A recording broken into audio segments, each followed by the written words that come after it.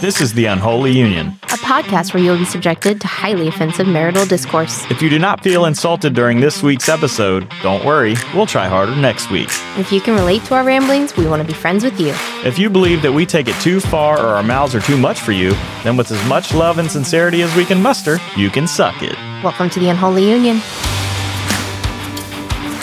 Here we go with the new interview. Yes, after a break or two, we were working on some stuff to bring some interviewers on and interviewees on. There you go. And we kind of told you about this one last episode.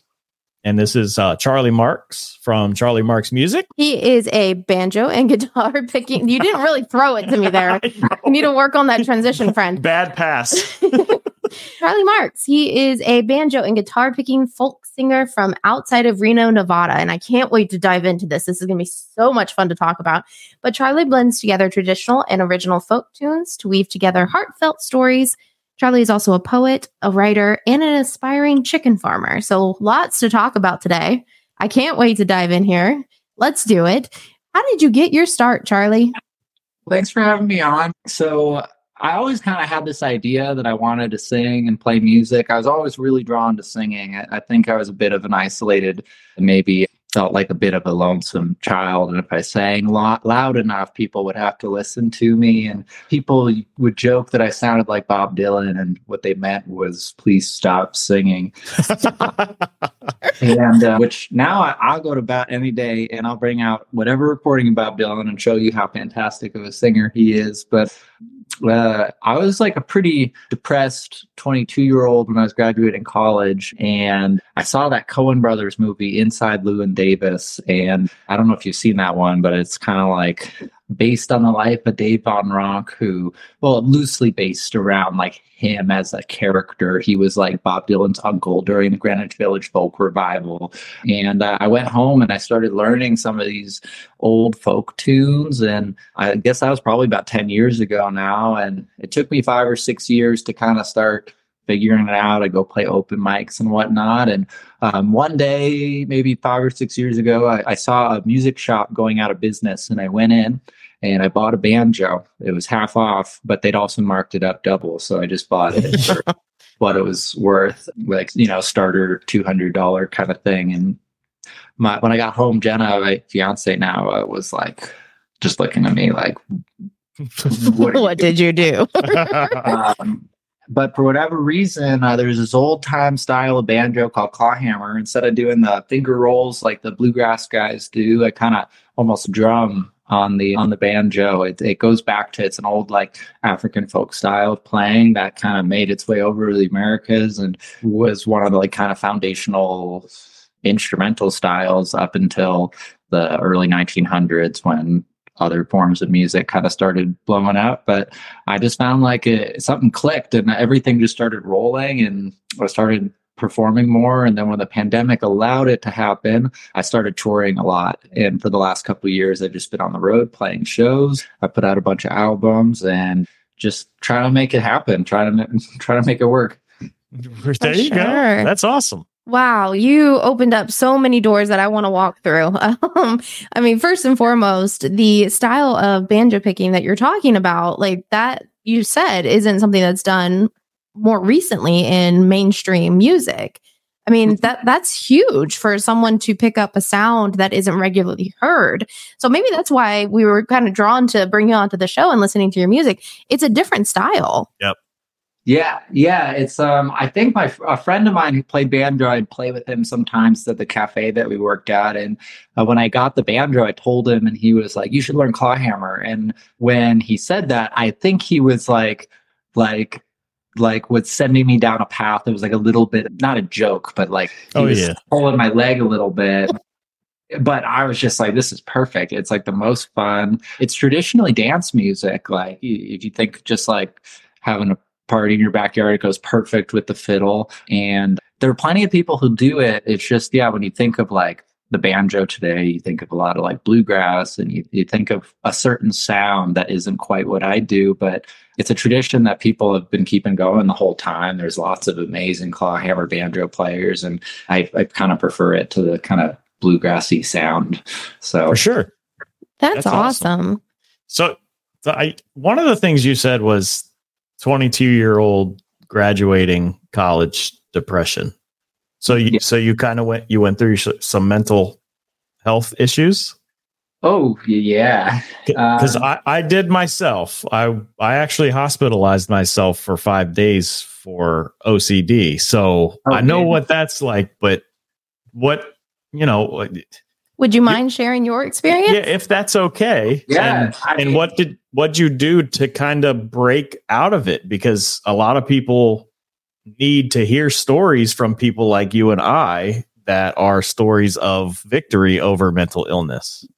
Yeah. What's a good starting place? Because like as part of my sets, like it's a lot of what I talk about and what I do. I've almost been trying to shift my sets to be a little bit not always just solely about like mental health, but because I put out an album called Unbecoming for anybody who'd want to kind of dive into some of my music. It's kind of like my album that was about navigating mental health. But I think that throughout most of my life, I growing up in the US, I feel like we kind of get raised with this idea of like, you can kind of be anything or do anything, but all of a sudden you kind of look around and nobody is being a whole lot of anything besides like, well, go to college, get your job, or just like struggle, like like just barely get by. And so you have all these ideas of like, I don't know. I feel like I was in a spot where I was filled with like lots of ideas. What's a good way of putting it? When I was young, I feel like my rather generally conservative, like pro probably Reagan style politics, suburban Midwest household. I felt like I got to read a lot of books as a kid. And I feel like, to use a phrase, I got red pilled very early on in my life. Like I'm reading like Ursula Le Guin and Kurt Vonnegut and all these authors where like you start to like feel like the world we're living in doesn't make a lot of sense and that it's kind of oppressive to a lot of us and that there's not really a path forward. I could probably do a long rant right now about how America killed David Foster Wallace and I'm like still mad about it.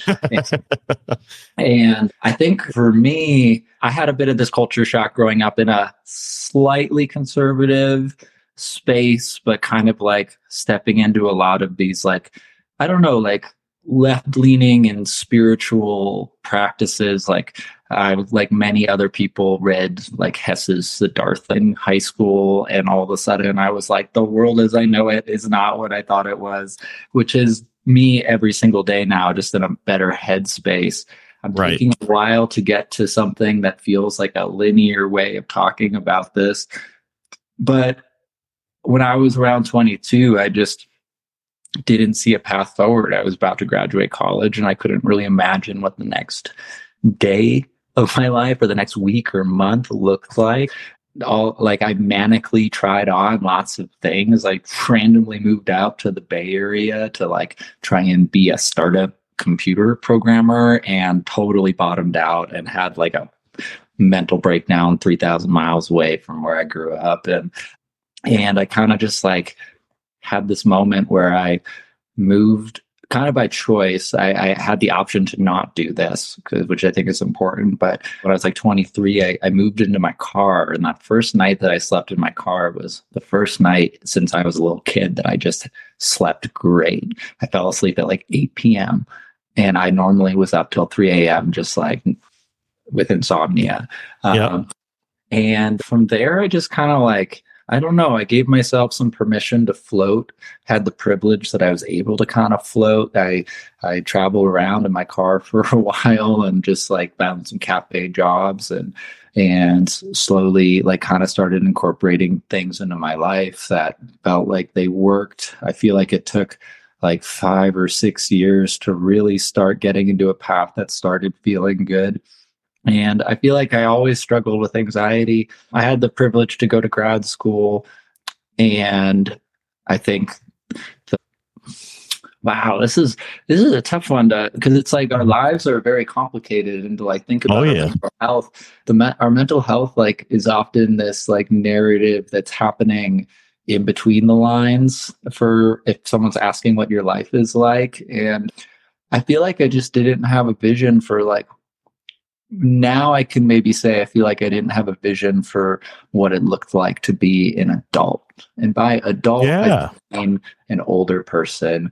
I just mean like to be myself and to move through the world as myself. And I've kind of fallen into a lot of, I don't know, like spiritual mystic things. I'm currently like going through this journey of like reconnecting with Torah as a Jewish person, and kind of taking a lot of inspiration from like reading Eastern spiritualism. And that's been like a big part of the journey for me. I like had this realization very recently in the last year or so that I'd always been like kind of gravitating towards the like spiritual and mystic aspects of life. And I hadn't ever given myself permission to do so unironically or not secretly. Right. So now I get on stage and it bewilders me sometimes, but I'm like talking about like a story from the Ramayana to explain why I'm about to sing a song to you, and the river symbolism and the Buddha. It's like wild. Like it's kind of strange to be that person now, because I think I was always supposed to, but it's so different than what anyone could have asked me to have been in this life. And I think that's what can be really hard when it comes to mental health, is like, in my view, our mental health is just a reflection of how close we are to being the person that we actually are. Does the person on the inside match the person on the outside? And our people, because people's expectations of you are like a weight that gets put on. I was going to say that. Do you think that, possibly your issues could have stemmed from like our society of being, you got to go to school. You got to go get a job right after college. You got to go be this computer guy because that's what all the rich people are doing, things of that nature. It's like people are putting this expectation on you. Society is putting this expectation on you, and they don't even know you. Well, I think it's even like more folded in than that, because it almost becomes, you have a disassociation with self, right? Like you're like, this is not who I want to be, but society as a whole is pressuring me into it. Yeah, I got to go to school because everybody in school has told me that I got to keep going to school. Yeah, but you're like, no. That's not me. Let me figure out me, and then that's powerful, Charlie. Seriously, that to understand that you need that in your life at an early age, that's powerful. It's like independence of your mind and what you want to do isn't talked about enough. Everybody is funneled into these boxes, Yep. And then once we're funneled in there, we feel like we have to stay in that box. And that's not good for you. No, it's not good for anybody, because when you find yourself in a box, I don't want to get like too far off, because I had another thing I was going to say too. But when we get funneled into boxes, when we kind of look at the world and like all of the like chaos going on, you can almost see like the boxes fighting with each other. Oh yeah. We can factions, right? Yeah, faction. But it's like a box of your spirit and but not to like go too far down that one, but it made me think of when I was a postdoc at the University of Nevada, Reno, up until about a year and a half ago. And almost 2 years ago now, my partner sat me down because I was having mental breakdowns every Sunday scaries, standard stuff. Oh, yeah. For sure. It was turning into the Monday meltdowns. And we just had this talk where she basically told me to write down everything that I wanted out of like what I wanted my day each day to look like, what I wanted my life to look like. And as we kind of went through that, it was like very clear that all of those pressures of like, go to school, get this job, do this thing, weren't fitting right, or weren't allowing the things that needed to happen. And so I'm very lucky, I think, to be rather young and to like go through a lot of these growth, but I also like don't know if I would have come to this place without a supportive partner. Not that I think has to be like a romantic partner who is that person for people, but I think being community with people who support you and actually care about you and not the idea of you is very, very Absolutely. For sure. No, there's two things that you said there. I mean, I think writing, like people who journal, that it helps people with anxiety. Absolutely. That is one thing that they tell you to do, right? Is to write down an emergency plan or write down something that brings you to a sense that you're back in control, quote unquote. But also to have the support system. So that's absolutely, I think, everything that you should do. And it sounds like you found that almost organically. Yeah, I think I'm very fortunate. I made the joke about being red pilled very early in life. I, for whatever reason, was lucky that I feel like I always had a decent compass for not getting dragged too deep into the mud, even when I was really deep in the mud. But yeah, I fortunately also found a partner who yanks me out. I know. We know what you mean. Oh, yeah, for sure. For sure. Well, I want to jump back to the idea of you being, are you currently in Reno or is that your hometown? How does Reno fit into the story? We moved to Reno. We're about an hour north, though, like our post office says that we live in Reno. But we're about an hour north of town. During the pandemic, we would walk around. I was in grad school in San Diego, and that's where I met Jenna. And we would walk around during the pandemic and look at all the houses and say, like, that porch is really nice, or like, this is nice. We want this. We want this.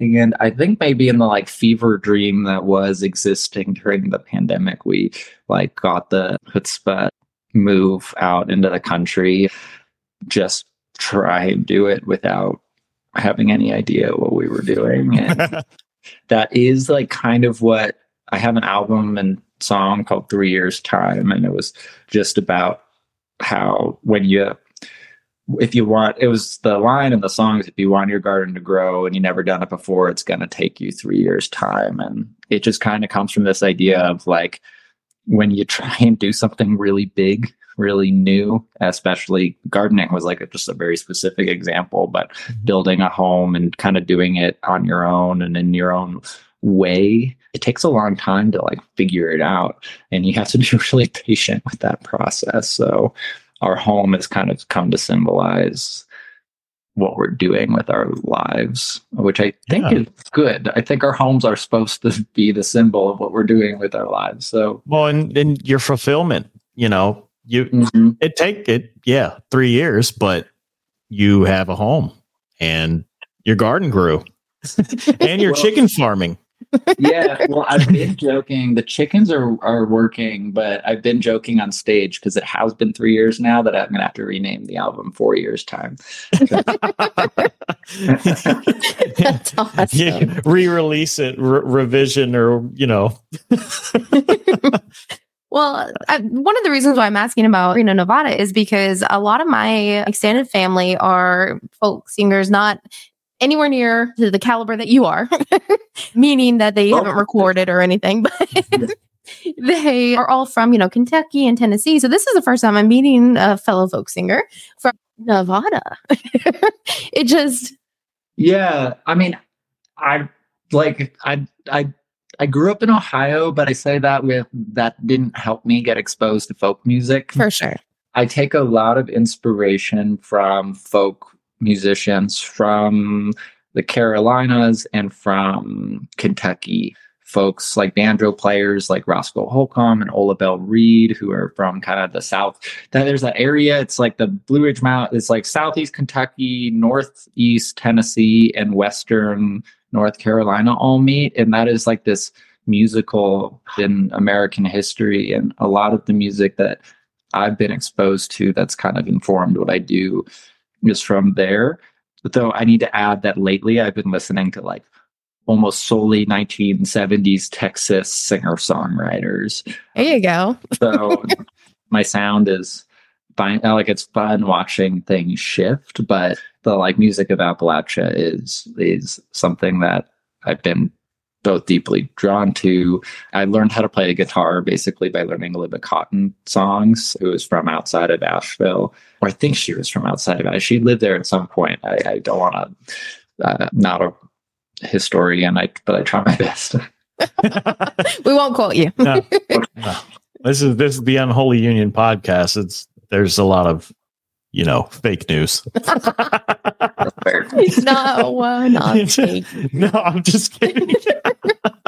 No. Well, I guess to that point though, what about the genre is drawing you in? You say that the folk music is kind of what you are drawn to, but what about it exactly do you feel is drawing you in? Yeah, why'd you choose that over country, everything else?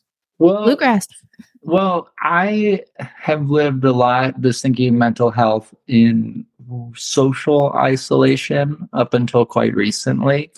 And so folk music was something I could do in that place of being okay. alone. And by alone, like part of it's it's a mix of like not having folks around me and a mix of maybe self-sabotage and, keep right. like not knowing how to leave that state. But it kind of like suited well for spending a lot of time with my instruments. And then part of it is I always kind of sang in this way that I like really threw all of my energy into it. Like I was borderline yelling when I was younger. And when I first heard Roscoe Holcomb sing in particular, his sound is they refer to it as the high lonesome sound. And it kind of comes from a church tradition, the Pentecostal church in Appalachia, and the way that they'd sing with this like really intense, no harmonic, just clear notes, like probably singing an octave higher than you would suggest most people sing.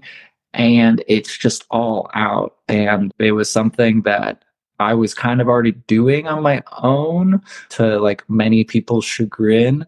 And I kind of found a way into play. Like I kind of saw myself reflected back to me in that music. And I've been learning to sing more quietly and nicely, but my foundation is still hollering and belt it out.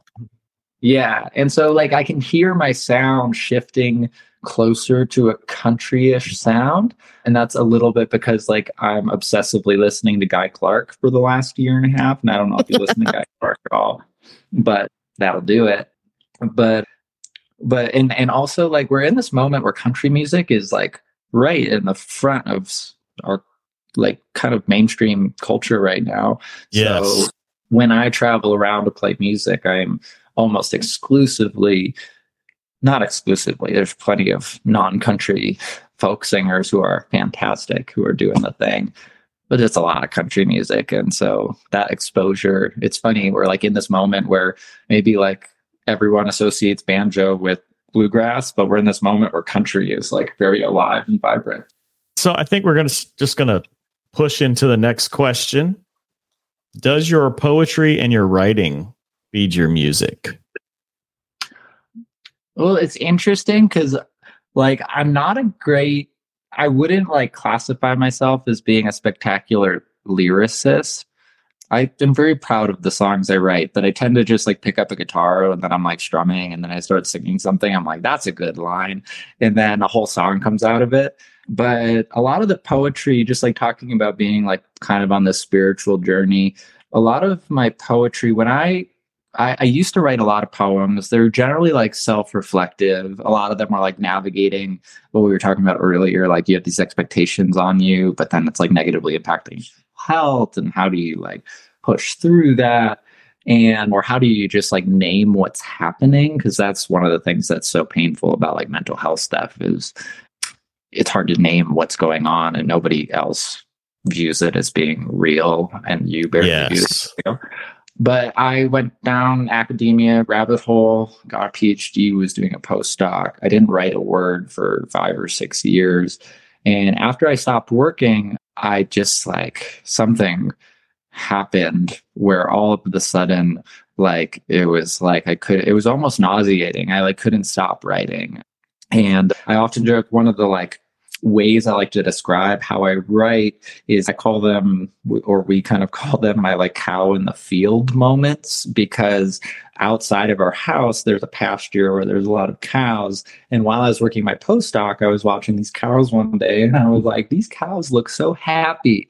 And I'm really miserable or just like not doing that great. Like mentally, I'm like very anxious and I'm struggling. And this valley we have, we're like Nevada desert mountains, so it's all sagebrush, but then in the bottom of the valley there's water accumulates and grass grows. And I just had this thought of like, oh, it's because their environment suits them. They're in a field of grass. They probably wouldn't be having this wonderful existence. They were like on top of that mountain over there where it snows and there's no grass. We're going to college. Yeah, yeah, exactly. So they probably walk back to this field if they had the choice. So I kind of like, I don't know, like a lot of my writing is these like really intense feelings I get. In that moment, the intense feeling was like our environment. If our environment doesn't suit us, there's little chance that we're going to thrive, or we're going to have to work really hard to thrive, and that might not last so long. And so a lot of my writing, poetry and essays, are kind of like me grappling with like my own spirituality. I think it kind of evolved from like thinking about mental health and how to live well into being more explicitly spiritual in nature. And that's kind of what I bring into a lot of my sets now in between songs, is just kind of, I don't know, like a lot of people talk about society and like what's wrong with it, because there's apparently a lot of things wrong with it. You just like watch TV or listen to the radio, it's very clear.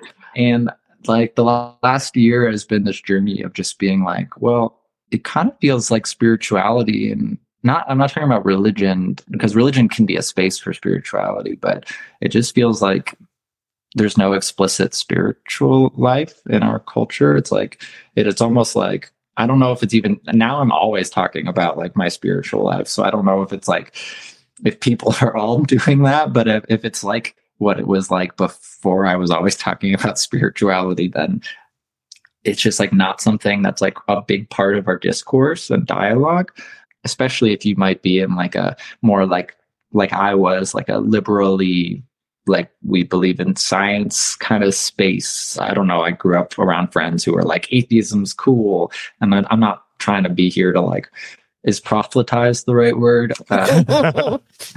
Evangelize for anything, but it's, I feel like a lot of there's a big connection between these dialogues about mental health and lack of a dialogue around spirituality, because I think spirituality is like kind of this art of being like aware of who you are and your connection with the world around you, centered. And yeah, no, I totally get that. My wife and I, we always talk about how spiritual, the lack of spirituality in this country, it has to have something to do with mental illness. Because to me, when we talk about spirituality, I think about religion, and we're Christians. And I always think like my belief is that there's something after. So that gives me a little bit of medicine towards mental health, because I'm like, I might be struggling right now, but I'm not going to be struggling forever. Well, and I think we also talk beyond that even further and say that there's also a morality issue. Yes. With a lot of the country or the world even. And if we're not striving to find our own morals and try to live by those, it doesn't have to be religion, right? But if you don't have any morals, then what kind of society do you live in, right? Well, and that goes along with turning that TV on. It's depressing to turn the TV on because we don't have morals. And morals doesn't, like you just said, it doesn't have to be a religious thing. Just be a good person. Well, find the person that is you and then live it, right? Like you don't have to be exactly this made up thing or live by any certain code as long as it fits you, right? Like it's all about a morality you can live by that fits you. Yes. We could go all day. Yeah, Well, there's like two themes there that I think come up. And one is like living well as an individual. How do you have a life that feels good to live and that you feel good about living? And then there's this other one that's like about morality, which is like, how do we interact with one another? And just trying to figure out where to go with it. But I've been thinking a lot. I've been reading, I kind of started, so Judaism, and I think this is the truth with a lot of religions, is kind of a book club. You pick up the Old Testament, the Torah at the beginning of the year, and you read the whole thing. And that's what a year is. And at the beginning of the next year, you read it again. So when the new year came around this year, I started reading, and I feel like I've been getting like so much out of it this time going through, and I'm not doing it with anybody else really, so it doesn't feel religious so much as my thing that's happening. But I keep reading the Sodom and Gomorrah story, and I'm like very convinced that it has a lot of good things in it. And I just wanted to share one of those because like I feel like everyone thinks about the like sexual depravity aspect of that story, and I don't think that's really the point. But the two words that I think come up when it comes to morality is this idea of righteousness and this idea of wickedness. And I think we live in such a lazy time where like righteous means good and wicked means evil and good means righteous and evil means wicked. It's like we don't know what those words mean. And the more I read it, I feel like I'm just getting this feeling of like righteousness and goodness is just living a life that fosters life around you and that sets up the next generation for that too. And wickedness is just everything else. It's just anything that doesn't promote life and doesn't promote life across generations. I was listening to this podcast where they were talking about the Iroquois Confederacy, which was like the very awesome government that many of the tribes in the Northeast had before the bad things happened, as history has us know. But there was a concept there in which all laws that were passed had to consider 7 generations into the future. What is the impact of this law? And that sums up better than what I was trying to say, what I've been getting just reading the Bible lately, where it's just like, and I think a lot of our morality is just like missing our connection with each other and missing our connection with, I don't know, the future. And it's hyper focused on, I want it now. Instant gratification. Yes. Mm-hmm. Yep. With zero thought about what that can do later on. Absolutely. Well, I mean, that kind of goes into our next question. All right. I mean, what do you feel like with your spiritual journey that you're on right now and all the things that are essentially feeding your inspiration? Where do you think, or how do you think your music will sound within the next 5 years? Where do you think your music will take you? Whoa. Well, well, it's gotten, I think, a lot more joyful recently. I've been putting together the next thing I'm working on, and I do a lot of solo recordings. I would love to be able to bring in, I have a lot of great friends who are awesome musicians who have gotten to play shows with and tour with, and I'd really love to do something because everything I've done so far is just kind of me. And that's a little bit a product of the style I play, but also like where I am in the career path. I've been joking, and not joking, but like I feel like peak age for a folk musician is like 56 and I'm 31. So, there's a certain function of how much support do you have to like create art. And right now I'm kind of in this space where creating art is an at-home DIY kind of thing. And have the support of some awesome people who've really helped me on that path. But the things I'm making right now are kind of evolving to being a bit more joyful. I mentioned one of my first albums of like original music is called Unbecoming, and that's just like navigating mental health and kind of this unweaving of myself from expectations. I was about to ask if you've read the Nietzsche story, Thus Spoke Zarathustra. No. I can't even pronounce that. It's okay. Tell us more. in the story, there's this like metamorphoses in which you're a child, but then as life kind of goes on, you start getting the weights of society placed on your back.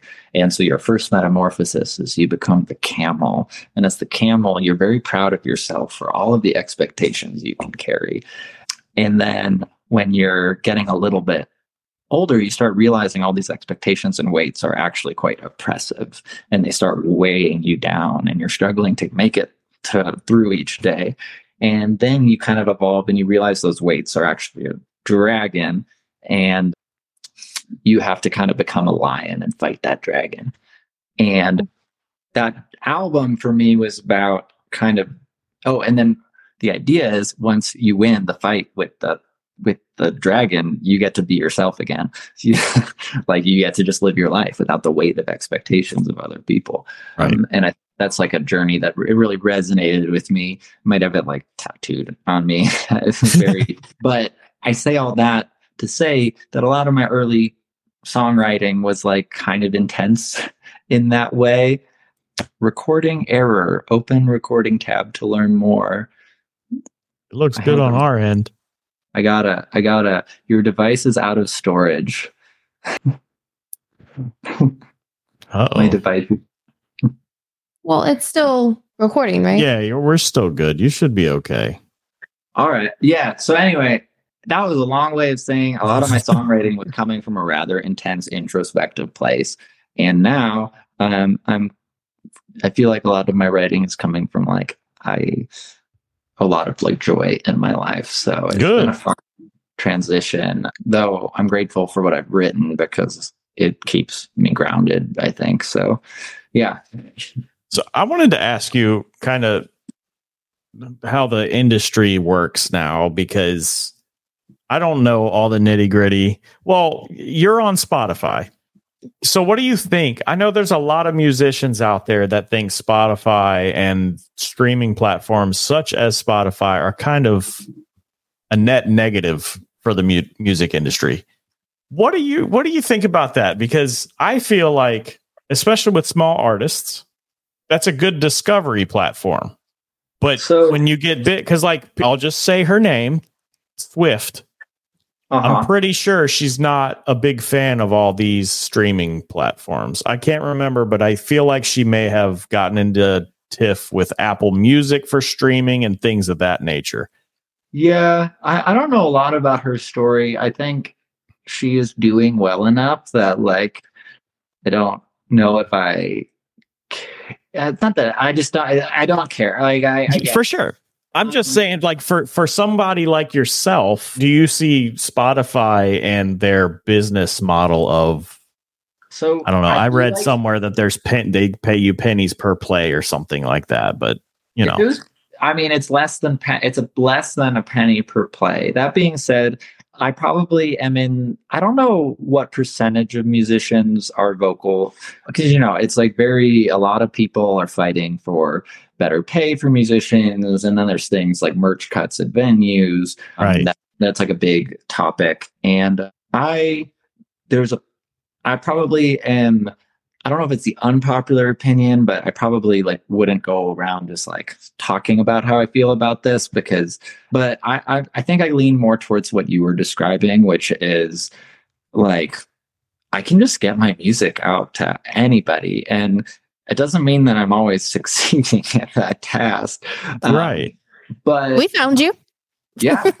Yeah. And and the internet and all of that has provided a really amazing platform for getting music out. I think sometimes as a musician, it's a little overwhelming that it's so easy. Like I did it by myself. Everyone's doing it by themselves. There's 19 billion songs on Spotify. It's like, how do you navigate that? I think folks who worry about how much money you get from it, like back in the day with radio plays, there was like 100 songs being played on the radio, and they were splitting up radio revenue between like 100 songs.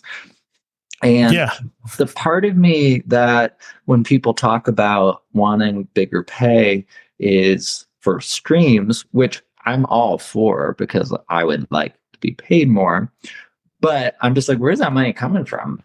For sure. Because now there's just more songs, there's more streams, there's more things being played, and obviously people are paying money to get. But I just don't know how somebody, if it was still go buy a CD. How do you find new people? How do you discover artists at all? Because people don't go in there to buy a CD from somebody they have no idea who it is. They go in there because they know, oh, so-and-so released a new album. I'm going to go buy it. Yeah. And if that is, though, a good segue just to say that if you do really like an artist, the best way to get money in their pocket, besides just literally sending them money, is to buy their merch. Right. That is the best. So for me, if like you wanted money to be in my pocket, buying my merch is the best way to do it, or like buying my CDs. That said, if you stream my music online, I'm like really grateful and really happy to know that that's the case, because it's hard. Someone's listening. Yeah. And I think like if you want to make it playing music, I unless, because there is like a whole world of music, and this is just something that I'm not here to like be a grumpy old folk musician. That's not why I'm saying this, but I don't really get the world of music that isn't performed. Like there's a lot of music out there that isn't really performed live, and I'm really drawn to music as like a way of creating a third space for people to gather and to be in community with each other. And that's also what I've learned is if you want to kind of, if there's an inspiring folk musician on here, I think you need to play shows in person. That's literally where it's the most fun thing to do as a folk musician, but it's also where you can actually make money. So for sure. I mean, it's also where you can get taken advantage of. But all right. Well, I think the question that we ask everyone to kind of round out our interviews here is, what would you do tomorrow if you won $10 million tonight? I would sleep. Yes. So you're Russ's spirit animal right now. It's my favorite thing.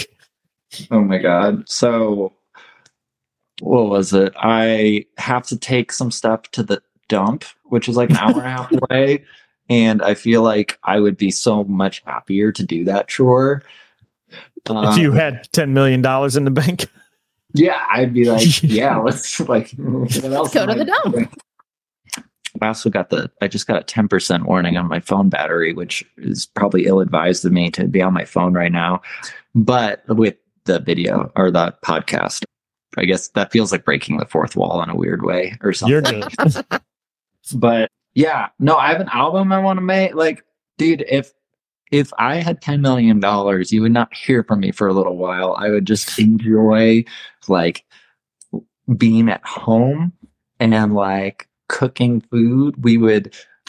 Me and Jenna would just probably take a sabbatical. Just there you go. There you go. Keep doing what we're doing, but not the parts that we don't like. So for sure. $10 million will cut the bad parts out. That's for sure. Yeah, I'd buy it. I'd to be more fun, I'd get a telescope.